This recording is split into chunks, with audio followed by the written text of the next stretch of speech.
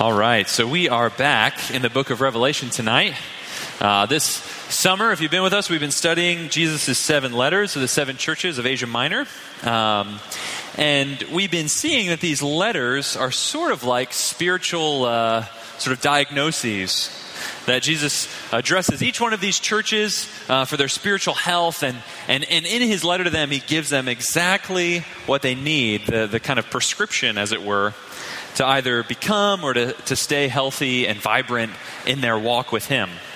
And of course, these letters are for us too today, because we see our own lives and we see our own churches oftentimes in these sort of spiritual diagnoses. Often people will ask, well, how do I grow spiritually? How do I get healthier, more vibrant? How do I flourish in my relationship with God? And that's part of what these letters are here for, to help us to do just that. Tonight we're looking at the 4th letter in this series, the letter to the church in a city called Thyatira. And it's found in the book of Revelation, chapter 2, verses 18 through 29. That's page 1029 in the Pew Bible. If you want to follow along there, let me encourage you to turn there, actually. It'll be on the screen above as well. Page 1029, Revelation chapter 2, verses 18 through 29. All right, let me read this for us. And to the angel of the church in Thyatira write, the words of the Son of God, who has eyes like a flame of fire, and whose feet are like burnished bronze.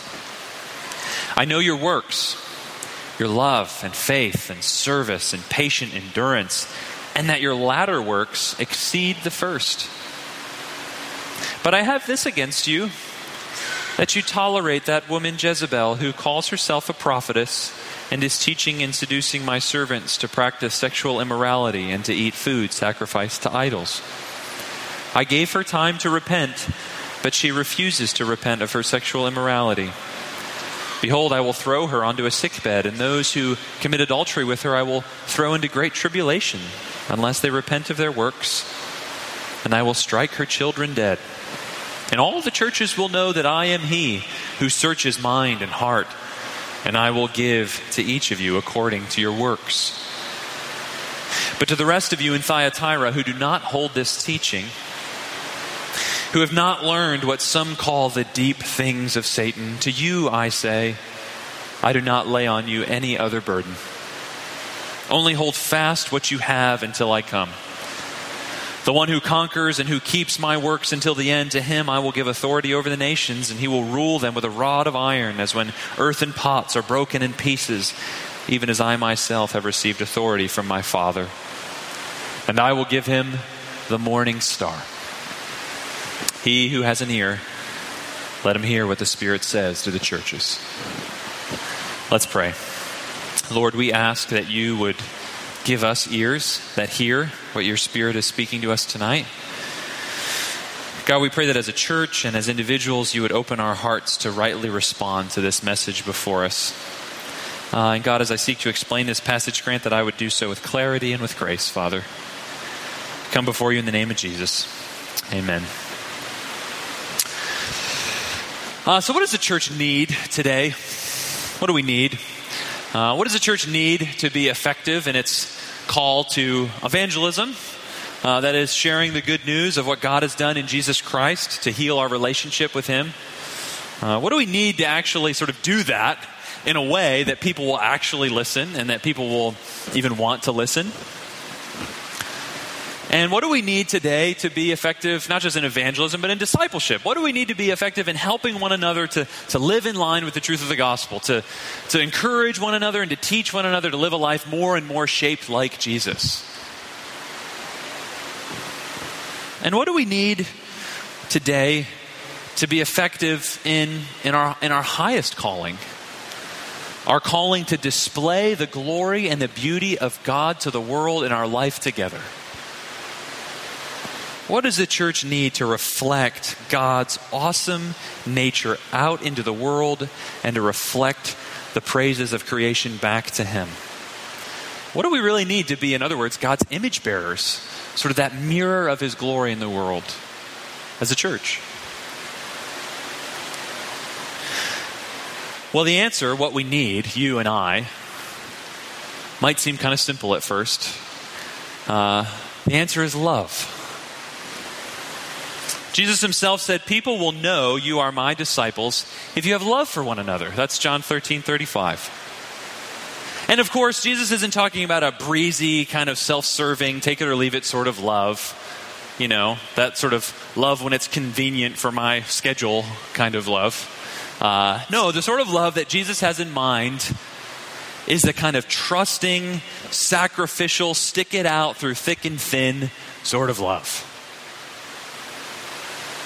You know, that same night when Jesus told his disciples what I just read to you, he said this. He said, this is my commandment, that you love one another as I have loved you.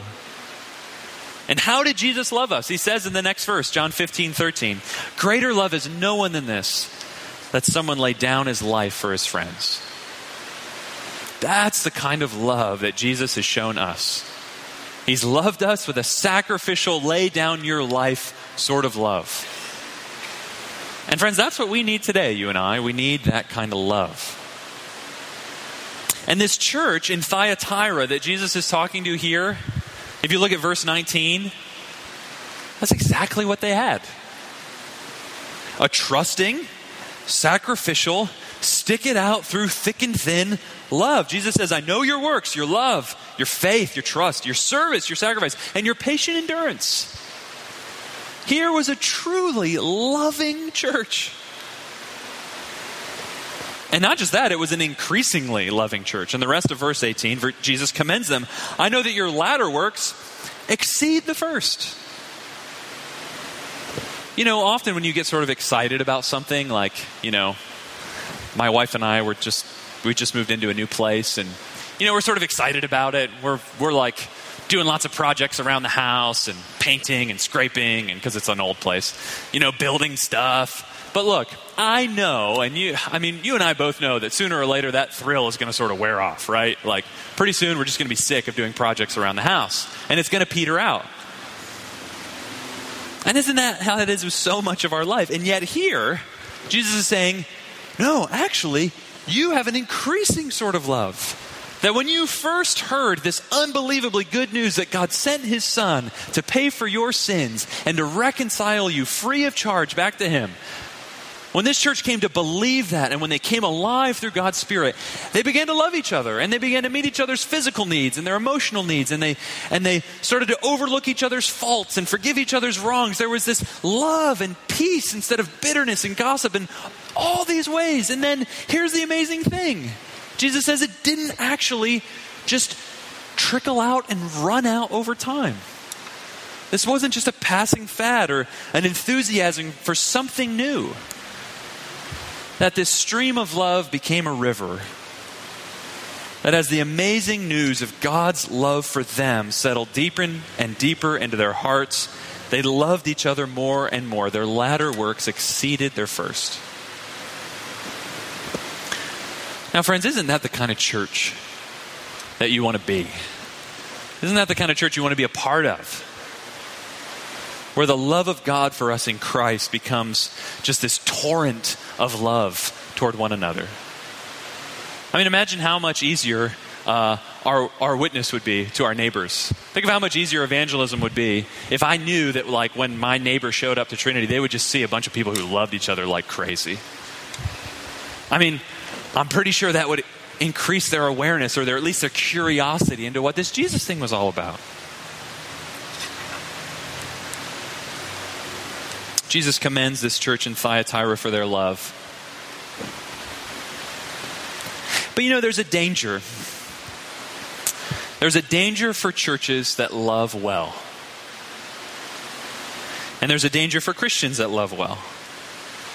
And it's actually the opposite danger that we saw back in the beginning of chapter 2 in the letter to the church at Ephesus. If you remember back there, we saw a picture of a church that was passionate about truth and sound doctrine, all very, very, very good things. But, Jesus says, you have no love. The problem in Ephesus was a loveless orthodoxy. But here in Thyatira, the problem is nearly the reverse. They love, but they haven't been careful to preserve what's true. In particular, they've tolerated, as Jesus says at the beginning of verse 20, a kind of teaching that undermined holy living. And this teaching, it seems, was being spread by a person that Jesus actually likens to the character of Jezebel in the Old Testament. And in case you're not familiar with the Old Testament, that's not a very flattering comparison. We learn about Jezebel in the book of 1 Kings, starting in chapter 16. She was the wife of a really bad king, Ahab, in the northern kingdom of Israel. And along with Ahab, she promoted idol worship and despised the words of the prophets and took advantage of the poor. Pretty bad figure. And apparently here in Thyatira, there was a person, it seems a woman, who was promoting and seducing people into a certain kind of teaching that then led into just an embrace of idolatry and sexual immorality. And she may have even been a prominent figure in the church. Who knows? She might have been a deacon. She might have been a recognized officer. She was maybe even a prophetess, someone who had the gift of prophecy, so it seemed. And if you look down at verse 24, we see that this group, led by this particular person, was claiming to have some sort of secret knowledge, it seems. That they claimed to have figured out some sort of deep spiritual truth. Maybe like Paul sort of references in 1 Corinthians 10, maybe this group was sort of teaching that, idols aren't really anything. We know that there's one God, so these idols aren't nothing. Therefore, it doesn't matter if you go to the temple and feast with them and worship them. It doesn't matter because we know idols aren't real and we figured out that deep, secret, spiritual truth. And maybe they were also teaching that, that for truly spiritual people who've understood these deep, secret things, once you sort of see the truth as it really is, it doesn't really matter what you do with your body. I mean, it's the spiritual thing that counts. So, sex outside of marriage, not a big deal, because what you do in your body doesn't really affect your soul. So, this is a sort of deeper teaching of Christianity. This is probably the kinds of things that they were saying. And Jesus looks upon all of these claims to a deeper insight.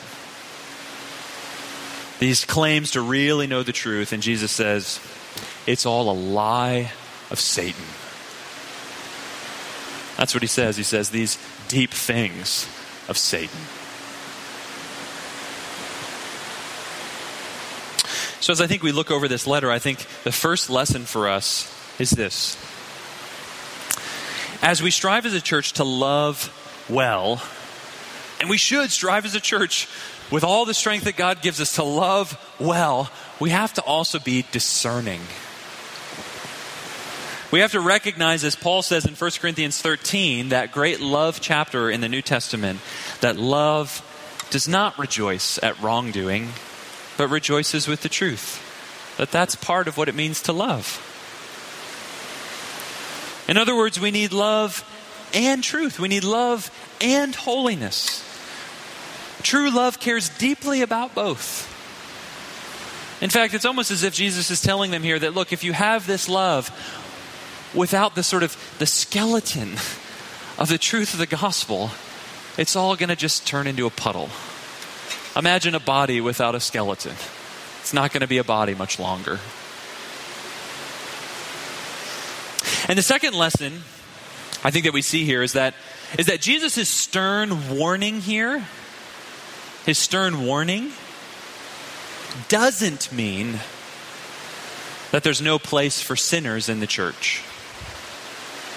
No. If you want to be a part of the church of Jesus, then you have to admit just that you're a complete moral failure. That's the only way in. The only way in to the church of God is through admitting that you're a sinner and you're broken and you can't do it on your own. In other words, the gospel of grace is just that. A gospel, a good message of news of grace, of undeserved favor for people like you and me who don't get it and don't deserve it. So Jesus isn't saying here that there's no room for sinners. But he is saying that unrepentant sin that we don't acknowledge and don't turn away from, is deadly and is dangerous. Look at verse 21. Jesus, in his mercy and in his kindness, gave this particular teacher time to repent. He had been beckoning to them to turn around, to realize that you're headed in the wrong direction, and to come home. Come back. But it seems in this particular instance, this particular teacher refused. So friend, maybe you're here tonight, and maybe you're feeling like you've completely and utterly blown it. That you've stumbled into sin, that maybe it's big, sort of obvious sin, and maybe stumble is kind of a euphemism because you just dove right in with both feet. Friends, the message of this text for you is that Jesus is saying, come home. There's a place for you at my table and in my kingdom, and my love for you hasn't changed, so come. There's time to turn tonight and come back. It's not too late.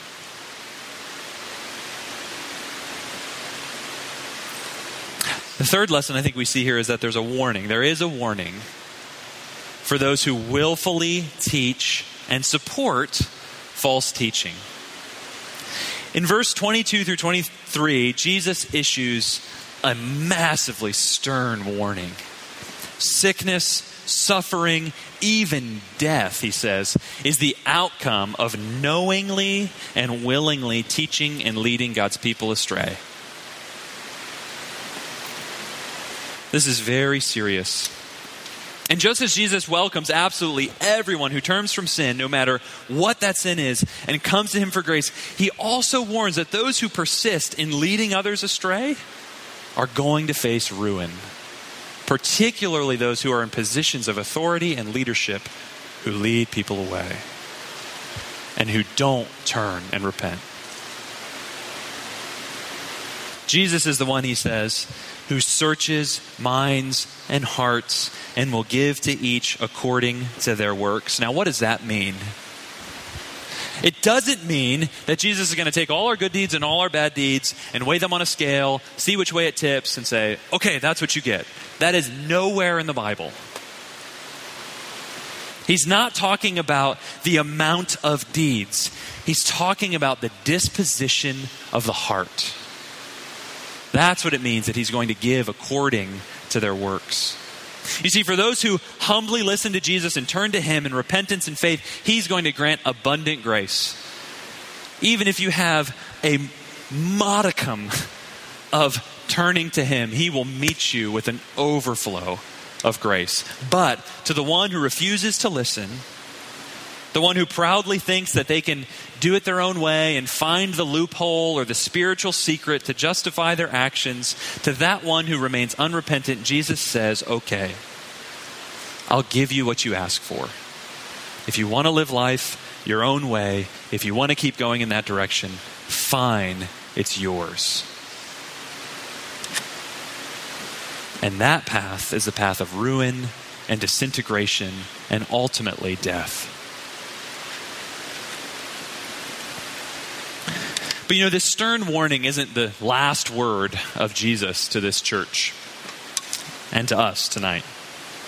Jesus issues this call to repentance with a fresh glimpse of his person and of his promises. He opens in verse 18 by describing himself as he who has eyes like a flame of fire and whose feet are like burnished bronze. Now on the surface, Jesus is talking about his glory and his holiness here. He's the one who sees our hearts. He's the one who shines with the glory of the Father. But to the citizens of this particular city of Thyatira in western Turkey, this sort of image of Jesus probably would have resonated a lot more deeply with them. Because one of the things that we know sort of from archaeology and from history is that the city of Thyatira, on the one hand, was politically and culturally basically unimportant. It was on the margins and it didn't have much status. But the one thing that Thyatira was known for, the one little claim to fame it had, was its metalworking. In particular, in Thyatira, there was a guild, which is sort of a group of workmen, There was a guild of bronze workers who were just completely famous throughout the region. The city prided themselves on being able to make and fashion a certain kind of bronze that you could get nowhere else. In fact, some scholars think that the unique language that Jesus uses for burnished bronze in verse 18 was the technical term for that same sort of bronze that they made in Thyatira. This bronze that you couldn't get anywhere. And this bronze was made by a specialized process that this particular tradesman guild in Thyatira kept utterly secret. And they guarded this secret because it was like their trade secret, right? It's like they weren't just going to sort of broadcast it all over the place. Here's how you make the one thing that we actually have worth out of. And no one else could get it, and no one else could make it, and no one else had a claim to it. No one else, that is, except Jesus. This prized thing that this city celebrated, this secret protected thing that made them feel, the one thing that made them feel like they were something or somebody. Jesus says, what you're actually looking for is me. I'm the one in whom all the treasures of wisdom and knowledge and worth are found. You're looking for worth, for importance, for identity. You're being led astray by teachers who are telling you that they have this special insight. But don't you see that I'm the treasure you're looking for? How liberating is the end of verse 24. Jesus says to those who aren't being led astray by this teaching, look, I'm not laying on you any other burden. Only hold fast what you have until I come. In other words, look, friends, there's not a second tier. There's not a deeper plane. There's not a special secret you have to learn. There's no inner guild that you have to join. Jesus is saying, if you have me, then you've got it all. I'm not going to lay on you some burden to prove yourself or to initiate yourself. Take my yoke upon you, Jesus once said in his earthly ministry. My burden is easy and my yoke is light, and you'll find rest for your souls. You see, what Jesus is showing us about his person as he issues this call for us to be both loving and discerning, what he's saying is that, look, my eyes are like fire. I see to the very depths of your soul. But my feet are like burnished bronze. I'm the treasure that you're longing for. And if we start to realize that in Christ we have all that we really need, then we actually can love well and make hard calls when something isn't right. Why did the church in Thyatira tolerate this false teaching? Well, maybe it was taught in such a way that made them feel important. That they were getting secret insight. That they were sort of advancing beyond maybe some of the other churches. They were feeling special. Or maybe they didn't like just not having people like them. They were a really loving church. They probably loved people. And the thought of sort of saying no to something, well, they didn't want that disapproval. They didn't want that sort of reaction. But either way, Jesus is saying, look, in me, you've got all of that. You've got the one whose approval matters more than anything else. You've got the one whose worth and glory will last forever.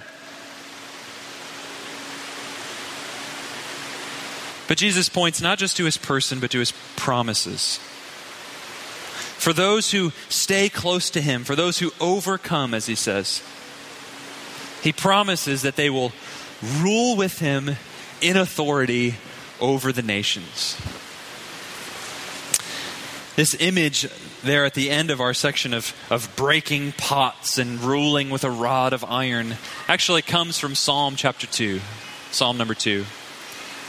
And it's a picture, it's a very graphic picture, isn't it, in the Psalm of God's king ruling the world and putting down and putting to an end rebellion and evil and injustice and all the things that deep in our hearts we cry out against in the world. It's a graphic picture of God bringing all of that to an end and establishing once again peace and wholeness. And Jesus is saying to us and to this church, look, I know you don't feel important now. I know you're tempted to let these important sounding teachers in the door. And I know it's so much easier to just go along with it. Look, it would have been a whole lot easier in a pagan city like Thyatira to just give in to idol worship. Look, everyone was doing it. The whole sort of culture revolved around these temples and these practices. It would have been so much easier in their context to just not worry about holiness and sexual purity and all those things. But Jesus is saying, look, don't you see? I know you're feeling trampled now. I know you're feeling marginalized. But hold on to me. It's not always going to be that way. You are the kings and the queens of the world to come. You are the new humanity in the midst of the old. You're the ones who are going to share my reign in the world to come. So don't be afraid to make distinctions now between what's good and what's evil, between what's right and what's wrong. Don't be afraid to let your love express itself in holiness. Friends, you're going to share my authority one day, Jesus says. And Jesus promises, in addition to all that, in verse 28 at the very end, I will give to the one who overcomes, to the one who conquers, the morning star. Now, what in the world is the morning star? Well, in the ancient world, the morning star would have been the planet Venus, actually, as it sort of rose. And it would have stood out as sort of the brightest star-like object in the sky. It would have been sort of prominent and brighter than all the rest. But it's interesting, at the end of Revelation, in chapter 22, verse 16, Jesus calls himself the morning star. At the very end of the book, he says, I'm the root and descendant of David, the bright and morning star. The most radiant object in the night sky, the thing that you can't miss, the beauty among beauties, Jesus is saying, it's me.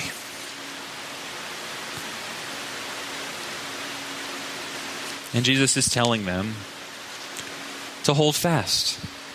Hold fast. And what will you receive? He's not just going to give you a throne, friends. He's saying, I'm going to give you my very self. You get the morning star. You get all of me. You get me, Jesus says. And you know, at the end of the day, what Jesus is asking of us, what Jesus is calling us to in the gospel, is to give our whole selves to him. To heed his word, to trust his ways, to give him our whole selves. And you know, friends, we know that must be for our good. Because Jesus Christ has done the same thing for us. He has given himself to us. One day we're going to embrace him in all of his beauty and glory, the bright morning star. But you know, before that self-giving, long ago, before that, he had already given himself on the cross. That the morning star actually went into darkness. And the ruler of the nations was crushed to pieces by the rulers of this age. He gave himself for us, so that when we give ourselves to him, we find righteousness and life and peace and joy. He gave himself for us so that all who put their trust in him could rule with him and could shine with him forever. So friends, as we wrap up with this letter, let's love one another. Let's love one another with a trusting, sacrificial, stick it out through thick and thin kind of love. And in our loving, let's hold fast to truth and holiness, even if it makes us unimportant in the world's eyes. Even if that makes us incredibly unpopular, even despised. Not that we go sort of looking for people to not like us, but even if that's a result, even if it makes life hard, Let's give ourselves to Christ with no reserves because, friends, he's the one who has given himself to us and who will give us so much more. Let's pray.